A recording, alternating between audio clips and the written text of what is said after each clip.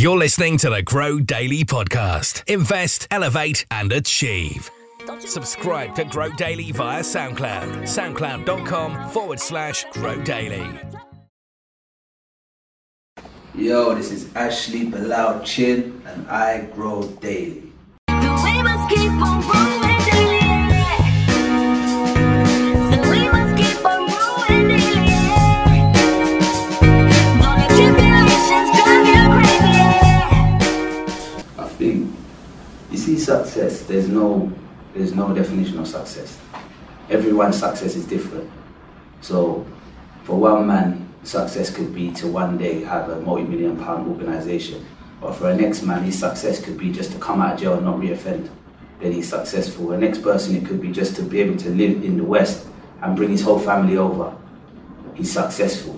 So if we put a definition of it, then someone's going to feel like they're never going to achieve that and they're never going to be successful. So everyone's success is different.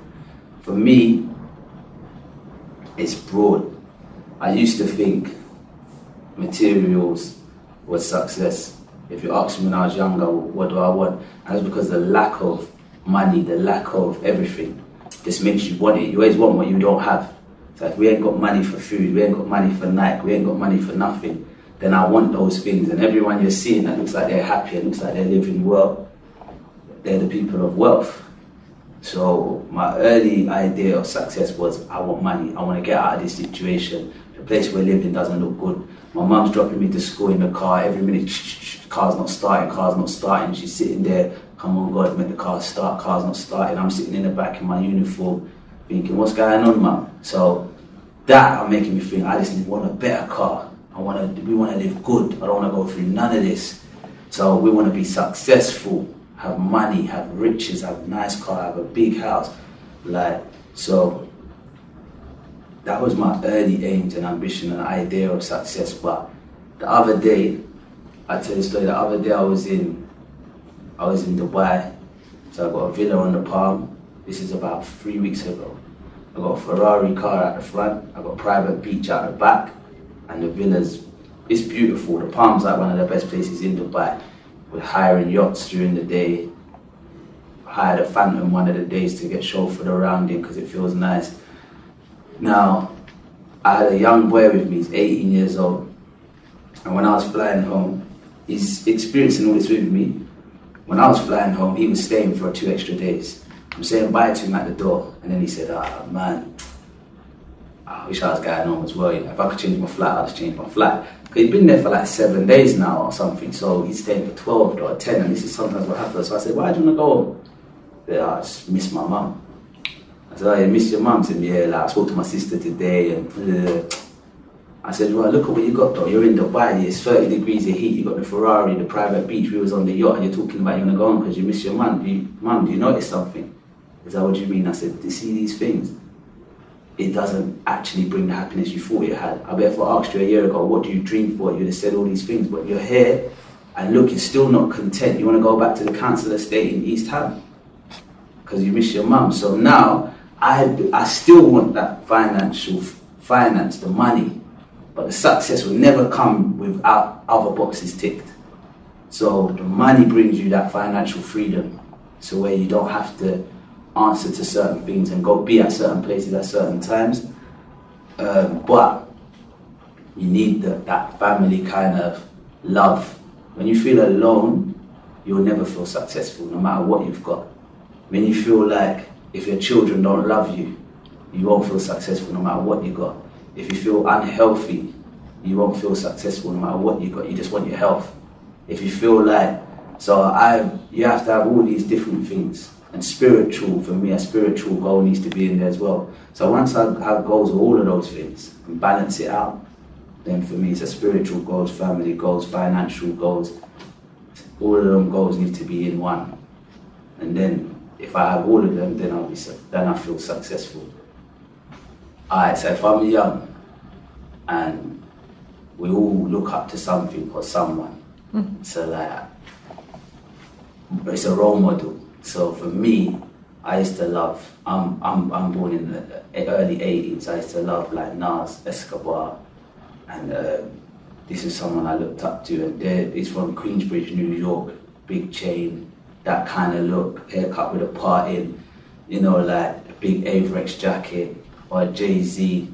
The New York kind of style I was into. We looked up to Americans. There wasn't people like myself on TV that could resemble, not like the era we're in now, where we can see people that are doing well for themselves, that resemble us, that are from around the corner from us.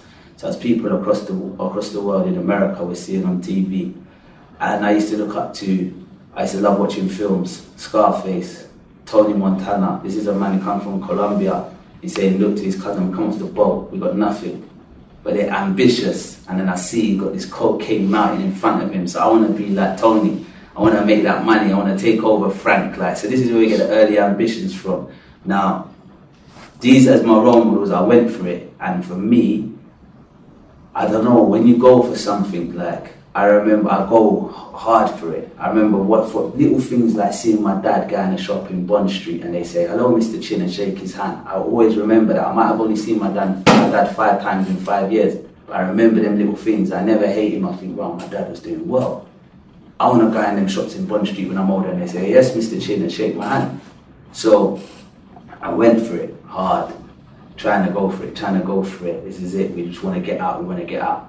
And I remember they came around my area when I was 15 and they said they're making a film for BBC. Now, black people ain't on TV these days. So when they said they're making this film, it's like, yo, I want to be in this film. What are you saying? They're shooting a film. They were shooting in Brixton, Engletown. And it's about children in a children's home. My mum's took down the address. They said, come down to the BBC. We go down there. I'm excited. But when I get there, I've got that council estate mentality straight away because I see these kids, they got their sleeves rolled up, they got sweatbands on, bottle of water, they're like, yeah mum, they're just ready to go in, and I'm thinking they're used to this environment. I'm like a fish out of water. I've never left my estate really. So I'm nervous and shy. Naturally, that's how we are. Most of us don't feel confident to go for job interviews and we just feel comfortable in our own space. So I'm nervous. Straight away I'm saying to mum, listen, I'll just forget this. And there's about 1,000 kids there. But my mum, she's seeing it as I'm her hope. You know, some of them parents who don't have much, their kids are their hope. So she's like, no, you have to, you're good. And mums think you're the best at everything. You're the best here. So I've got that pressure now. And I've got in the room.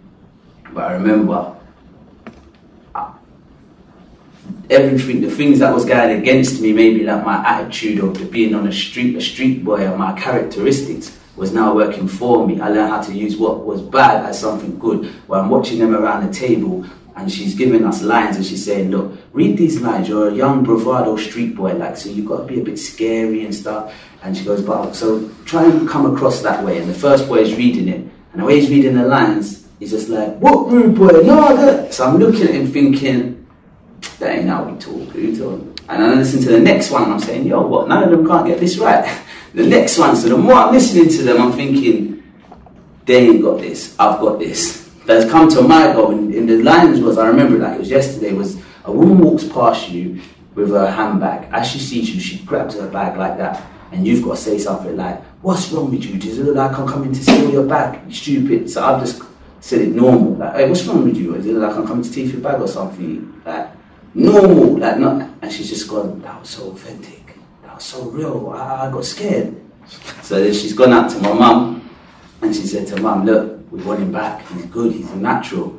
So there's about 1,000, and long story short, they kept bringing me back till I was the one who got picked. 8 of us got picked and I was one of the 8. So when they picked me, I remember Ashley Belal Chin, big up Ashley, he's one of the 8 as well that got picked, and then a girl. So from that 8, from the UK, I've seen people to go off to do great things. Girl Ashley Belal got picked. Now, from that job, when they offered me the role, the first thing I want to know is how much money is it? What am I getting paid? What am I getting paid? Because my ambition is money.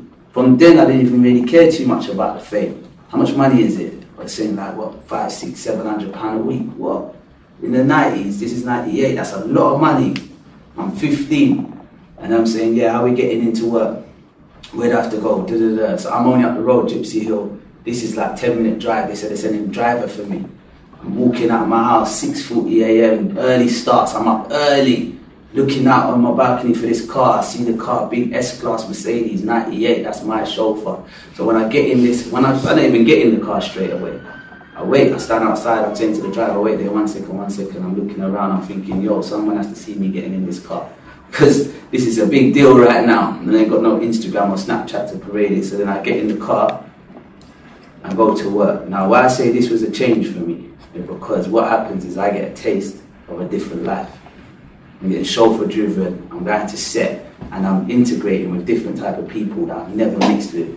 My director, Simon Kellen Jones, is a different type of man. He's invited me to, actually, what are you doing after work? Do you want to go to lunch? He's bringing me to the Ivy.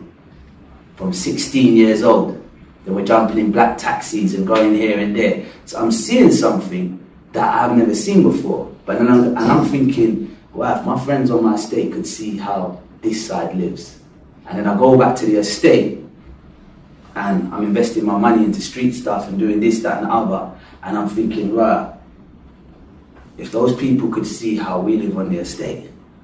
So it's like there's two worlds I've noticed now. I didn't know that world exists, but me being exposed to it changed me where I feel like I became different to everyone of my peers, like my friends who I was around. They didn't have that type of inspiration. They still only had Jay-Z and Nas who they're watching on TV. So that was a turning point for me where I started knowing there's more, I can get more, I can do more.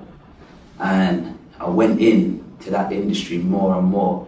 And I was always trying to cross over. So even if I did crime, my thing was this crime's just a stepping stone. From young, I always thought that, and I thought, look, this man's dad said this boy got his stepping stone with his dad. His dad gave him his first bit of money to start up a business, or he inherited his dad's business or company, or he stepping stones ain't like that. So I'm saying this field of crime is just a stepping stone, and I used to give myself that excuse and say I'm allowed. I made excuses for myself. As long as it's just a stepping stone, and then we're going to do this, we're going to do that, and we're going to achieve this. So this was our early thing from 17, 18, and I achieved a lot in a young age. And from being on the TV, I also got recognition and fame. It was a big thing then. But what I did notice was that emptiness. Like my 18-year-old friend in the bike, I had that emptiness inside. And I think that emptiness, if you're searching for happiness, and you think the success is going to make you happy, and then you become successful and you're still not happy, then you're going to start questioning where else can I find happiness then, if it's not just in success. And that was a point where I started looking in other directions, and then I went to live in Egypt at 21 for like a couple of years. So that was the biggest change in my life. So you left London and you went to Egypt. And you left everything and everyone behind you on a quest for, let's say, happiness. When you got there, what was the first thing that happened to you? What did you find? You know, I went to Egypt for change. I was frustrated with myself and my mentality, because as much as I want to act like I was some superhuman, I was doing this good, I wasn't. Like, so what I mean by that is, here, when I didn't have this happiness and I had this emptiness, I'm asking questions like, what is the purpose of life? Like, what is this? If I can have money and I could be driving a Mercedes and I could have the attention of female, why am I not content? Why is there an emptiness inside me? So I'm searching elsewhere. And for me, I always believe in God. Most of the poor people do, because like I say, when my mum's car's not starting, she turns to God. God, please make the car start. When you ain't got money for this side, you turn to God. God, please make some money come. So we believe in God strongly. So I converted to religion. Yeah, that religion, my chosen religion was Islam, for its purity, that it just means submit to God alone. And I was always funny about praying to something else or worshipping something else. So I just thought, I just believe there's a God and I just want to pray to God, that's it. So when I found out that's all that religion means, I turned to this religion. Now, I'm thinking to myself, I just want to live a life that's pleasing to God, that He's happy with. Because if I feel like God's pleased with me, that might give me contentment. Because I'm not finding contentment from nothing else. So maybe that will give me contentment, just knowing that I'm living a life that's pleasing to God. However, I can try, but some things are just too short-lived. We're just humans at the end of the day. So one day I'm driving and I'm in my focus mode, and then all it takes is for a man to phone me and say, yo, this is going on, that's going on, and my head's gone, and I want to go back out of focus. And then I'm back in my focus mode the next day, and then all it takes is me to bump into this girl that I used to like 3 years ago. I'm like, yo, what's going on? She's like, yeah, I seen you for long, take my number. And then I'm back out of focus. So as a human, it's like I'm going up, down, like a yo-yo. So I'm thinking to myself, I need to do better. I need to do better, and I want to push myself to do better. You know what? I want to take myself away from my surroundings, away from everything, so that there's less distractions. And that was initially why I went to Egypt. And I say, when I arrived in Egypt, my thing was the change, like to change my whole pattern of thought. I used to be very showy, like I cared too much about what people think and this. So when I go to Egypt, I think it's brand new, no one knows you. You can just be pure and just change. Like, so I got there, I didn't know where I was staying, I didn't know where I was living, I didn't know nothing. I got harassed at the airport for that. It's for my first time traveling. We were so narrow-minded where we come from. I'd never been on a holiday before. So it was my first time even leaving the country. And when I arrived there, they say, well, who are you staying with? I said, I don't know where I'm staying. They said, so who are you here with? I said, by myself. So they said, you're on holiday? I said, yeah, kind of. I'm going to stay like a year or so. They said, we can see that. You've got an open ticket. So who do you know here? I said, no one. So they started dragging me to the office. So I'm getting worried, like these police have got big guns and it's different for me. So I'm thinking, what's going on? I'll go home. If you don't want me here, I'll go home. But someone helped me in the airport, and he said, he started speaking to the police in Arabic. And like, I don't know what he was saying, but I take it he was saying, no, he's okay, he's with me. So when I said to this guy, he's like, you from London? I went, yeah. He said, cool, man, my name's Irfan, I'm from Luton. So I was just like, okay, so I could tell you from London from your clothing. And I said, all right, cool, thanks for that. He goes, don't worry about them, they're just like that.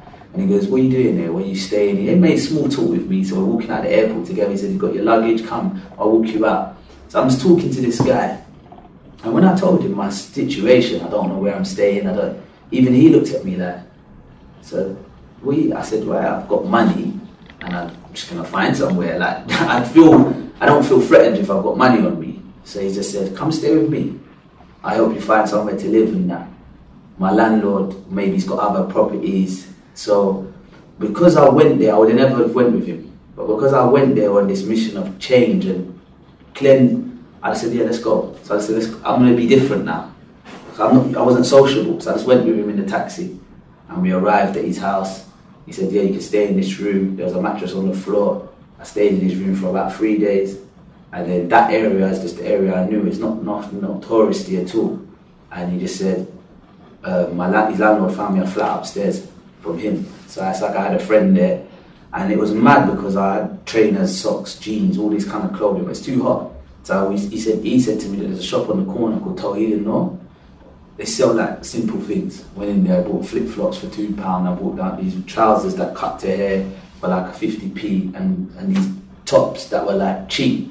And that was my outfits while I was out there for the whole time. My whole outfit cost like £7. I used to eat breakfast from this man who used to walk with the fresh bread, but it's fresh.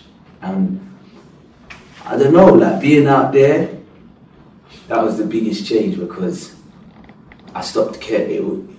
What mattered, I was content. I had this content, free feeling, like no letters coming for me. There was no postbox. Letters, stress, this bill, this, that. I had nothing like this. It was just stress-free. I was carefree. Like, I was just taking care of myself. I miss my mum. I talk to my mum. That's it. I've not got a big family, so I've already got that to worry about. It's just me, my mum, and my sister. So I talk to my mum. I talk to my sister. That's it. And I talk to my close friend. But when I speak to my close friend, he's saying to me, hold on a second, who's this car pulling up on me? He's like, wait 1 second. And he said, nah, some tinted car just rolled up next to me. And I'm listening and I'm thinking, this just sounds mad. Like, I ain't even heard that stuff for long. I'm out here. And that's when I stopped missing home. I was thinking, is that what's going on there? And then it'd be like, right, no, police are behind me, I'll phone you back. So every time I hear it's like pollution, I was thinking, no, that's mad. Is that what's going on? But I don't even want to go back. So I stayed out there longer and longer and longer. And the more I stayed there, I'd say it just started changing something in me. It was just changing things in me where I remember when I first came back to the UK and I saw a boy, I wanted to surprise my mum. I got a train to East Croydon. My mum was living by Upper Norwood near Fulton Heath at the time. And I got the train and then a taxi from East Croydon. But when I got to East Croydon train station, there was a couple of road boys. And I watched them, how they were talking and their mannerism. And I just remember thinking, this is mad. I need to like do something. But yeah, that was a big part of my life that changed me, 21, 22 years old. You mentioned religion. Yeah. At the time when you made a decision to become a Muslim, Yeah. a lot of people were converting to Islam at the time. What would you say made your relationship with your religion unique in comparison to the trending change of young Muslims in South London at the time? At the time when I converted to religion, Islam, there was hardly any youngsters converted to religion. It was quite a weird thing. It was quite abnormal. I converted in 2002, and it was like, why are you Muslim? Like, what is that? Within 3 years, it was now, oh, you're not another one of those Muslims, are you? So, I think Allah, God, is the best of planners, and He guided very influential people first, and then there was a domino effect. So I remember when I converted, there was another influential person near to me ended up converted, and it's like I'm going back to my area, and then my whole area is converting because I'm influential. He's got his area, his whole area, and it's not because people are just followers and we're leaders. It's because the respect I just maybe had as a human was, he knows what he's doing. So if you're doing that, there must be something in that. Why are you doing that? Because you're not one of them people that will do something for the fun of it. So it was people that, so when I done it, it was like, what is it about that? Like what? And if you're talking to when the newspaper spoke about this rise of the Muslim boys and this, they said it's spreading like it's crazy in South London. It was very much. But if you're talking about street kids from estates, mums maybe addicted to drugs or alcohol, no hope, not much going on in their life. When they hear something that is giving someone else hope, they run towards it. So that's why the numbers was coming like that. Because these people are just hearing like, wow, what is that you've got? I want something to hold on to. I want, like, what is that? There's hope after this life. Because the way we see it is everyone's just dying and not living for anything. So that's why there was a big rise. But I would say when I took, not claiming that I was the first, but when I did it, it was a very abnormal thing. There wasn't much Muslims around. It was at the beginning. That's why we're pretty much known for being like, yeah. So anyway, it was early. It was very early, and it was an authentic change in regards to. I just went like, I've always believed in God anyway. I've always believed in God. And I've always felt like I used to ride motorbikes, and I always used to talk to God on my motorbike. My mum used to punish me when I was a kid and say, go and learn the books of the Bible.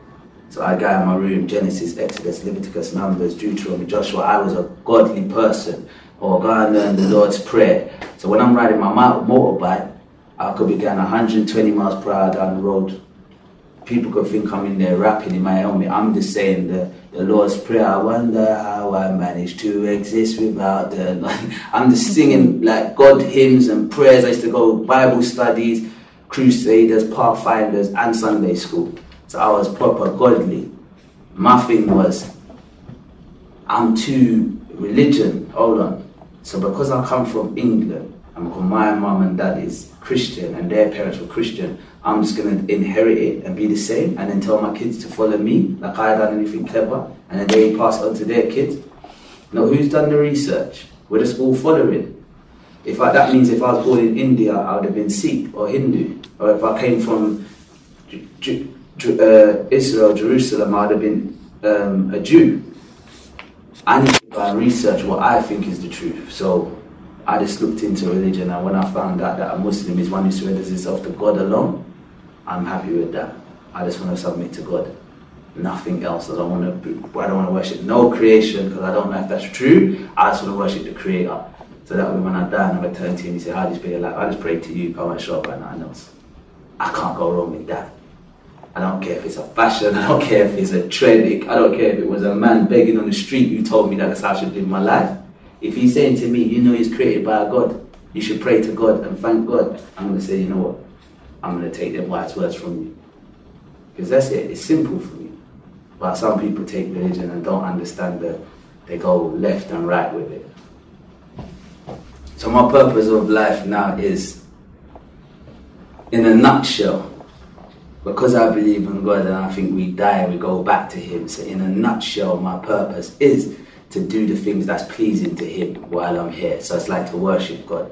That's my purpose. So do the things that are pleasing to Him. However, if I say it in one sentence, just to worship God, do the things that are pleasing to Him, you might think, or the audience might think, that means to live your life just praying and fasting. It doesn't. This is not what worship is like getting married, looking after my wife, going to the park with my kids. These are all things God's pleased with. Holding the door open for someone, working hard, going to work. When I go to work, coming home with wages to support my family. All of these type of things God's pleased with. So being that decent man, that's it. What I've noticed now is, with regards to how much money I will make and how successful I will become, I don't think I have full control over it. So no matter how hard you work, some people just, it ain't gonna work for them.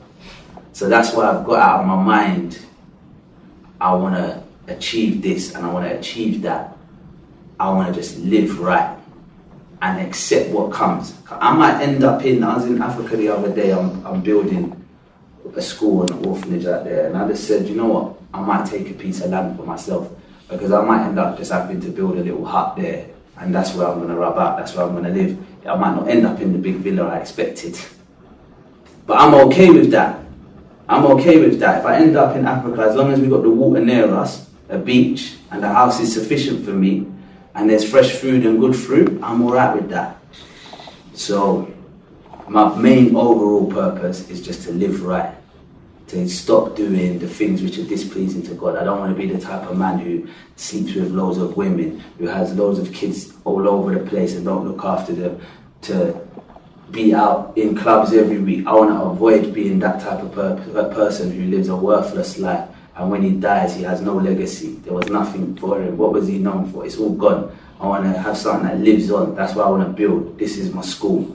I could pass away and the name's on the plaque. Them kids are still learning for years to come. That's the academy that was built by so-and-so in this year. Do you understand? And I just want things like that. That's my book. It's out there, reading it.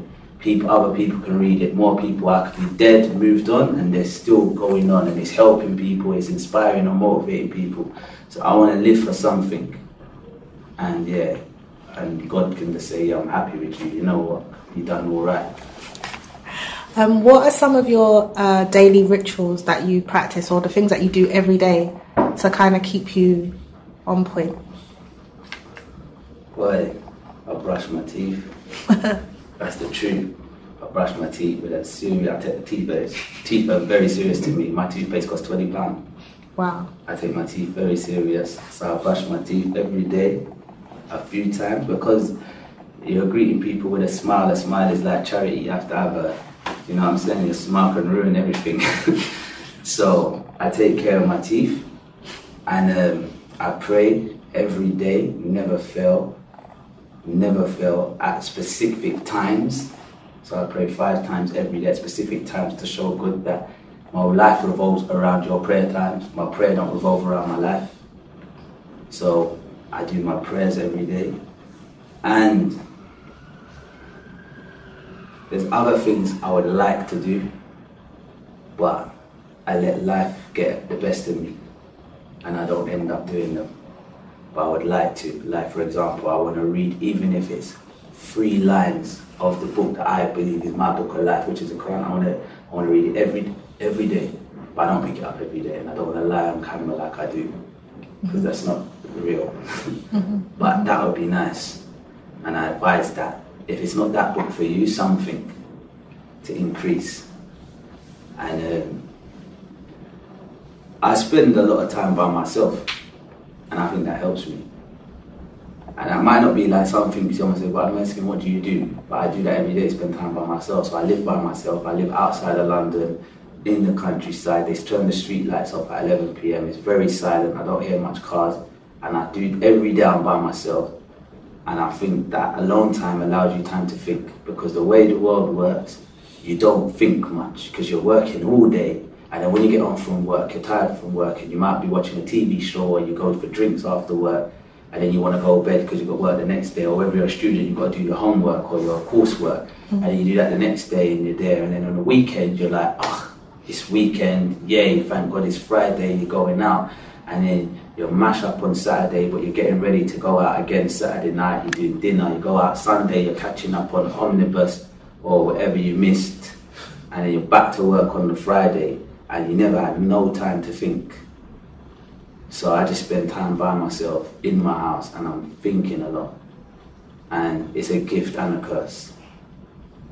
That's what I think, because I think too much. So it's a gift because it allows me to plan and to think simple things and to organize yourself. But it's a curse because when you overthink, sometimes it damages you and it makes you, stresses you out, because the world is not beautiful. It's depressing. What's your views on like visualization, like, or manifestation, like? What do you mean? Like, so you have a vision of something in your mind of what you want, and you can make it come into fruition by just literally just sitting down and thinking about things. Or it's different from me, because I know some people say this is powerful. Like if you visualize something strong enough, hard enough, and believe in it, then it will come into, like, it will happen. For me, I understand that, but I really do believe, you know what, what's meant to be will be, and you will only get what you was meant to get. So I'm not a big dreamer. I have no dreams. I don't have dreams. I've got no, like, I don't, that's my thing is no, I made up a quote one time, and I think my quote was, no dreams, just reality. So I have no dreams. Just deal with the reality. So if I say to my friend, if my friends, this is how I am, we're sitting at the table and say, well, it would be sick if we went to the Caribbean and we rented a big house and we done this, I go online and book it right now.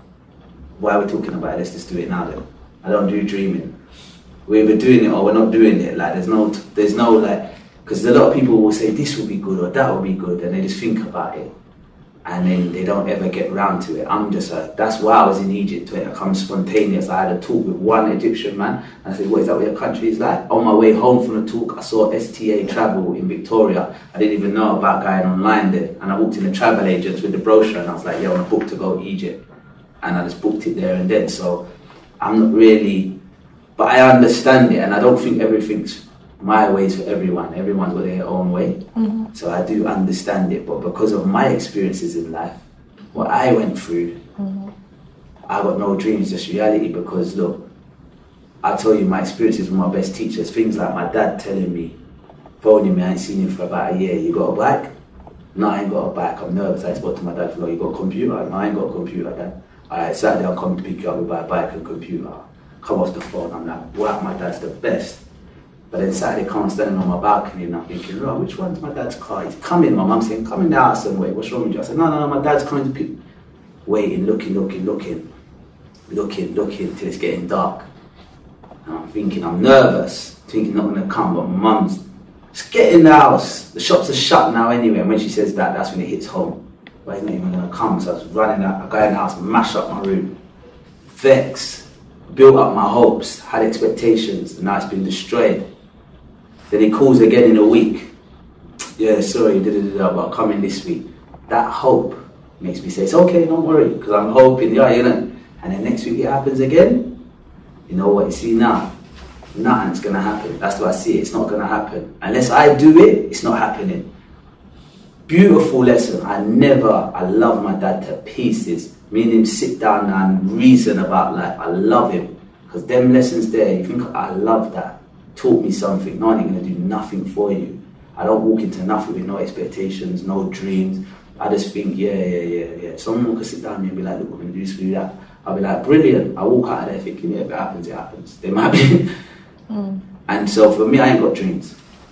I just deal with the reality. So, yeah. Do you have goals? Yeah, many goals. Many goals as in, I want to finish the school that I'm building right now. I want to complete it. And I want to build more of those schools. I hope to build more of them. There's schools and orphanages in one. They're like life coaching centers for kids. So they learn life, not just education. I want to, I've got my own, I want to complete my book, which I wrote in 2012, but I feel like it's too personal, I don't want to put it out. And now I feel like I can add more to it. So I want to complete my book. As a filmmaker, I want to turn the book into a film. So I ain't got goals like I want to go Hollywood and be the next Denzel or Idris, or I believe if that was my goal, I would have done that already. But it's not really, I'm just living and enjoying life, how I'm living it.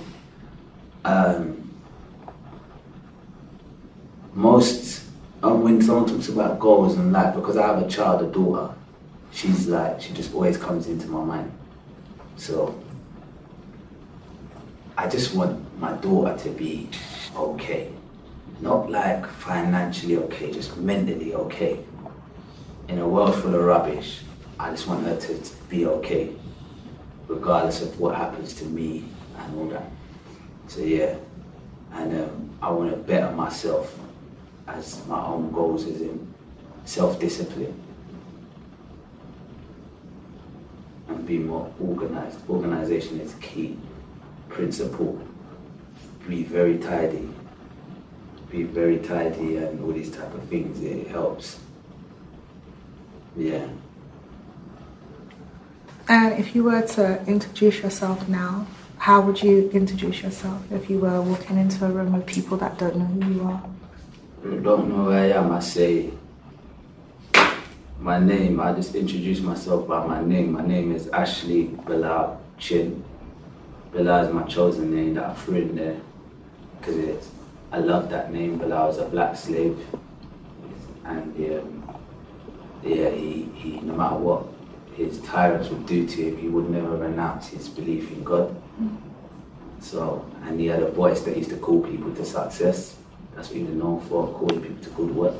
So I chose that name, Belal, and my birth name is Ashley Chin. So my name now is Ashley Belal Chin, ABC for short, and all my companies are ABC. The fashion's ABC Fashion, the life coaching's ABC Life, the film's are ABC Production. Yeah, whatever else I intend to do is probably have ABC in there. And if people want to find you, where can they find you at? Ashley Belal Chin is the Twitter, Ashley Belal Chin is the Instagram, and Snapchat, you don't really want to see that. Yeah. Oh, Thank you so much. Appreciate you sharing. For more inspirational interviews, head over to www.growdaily.co.uk.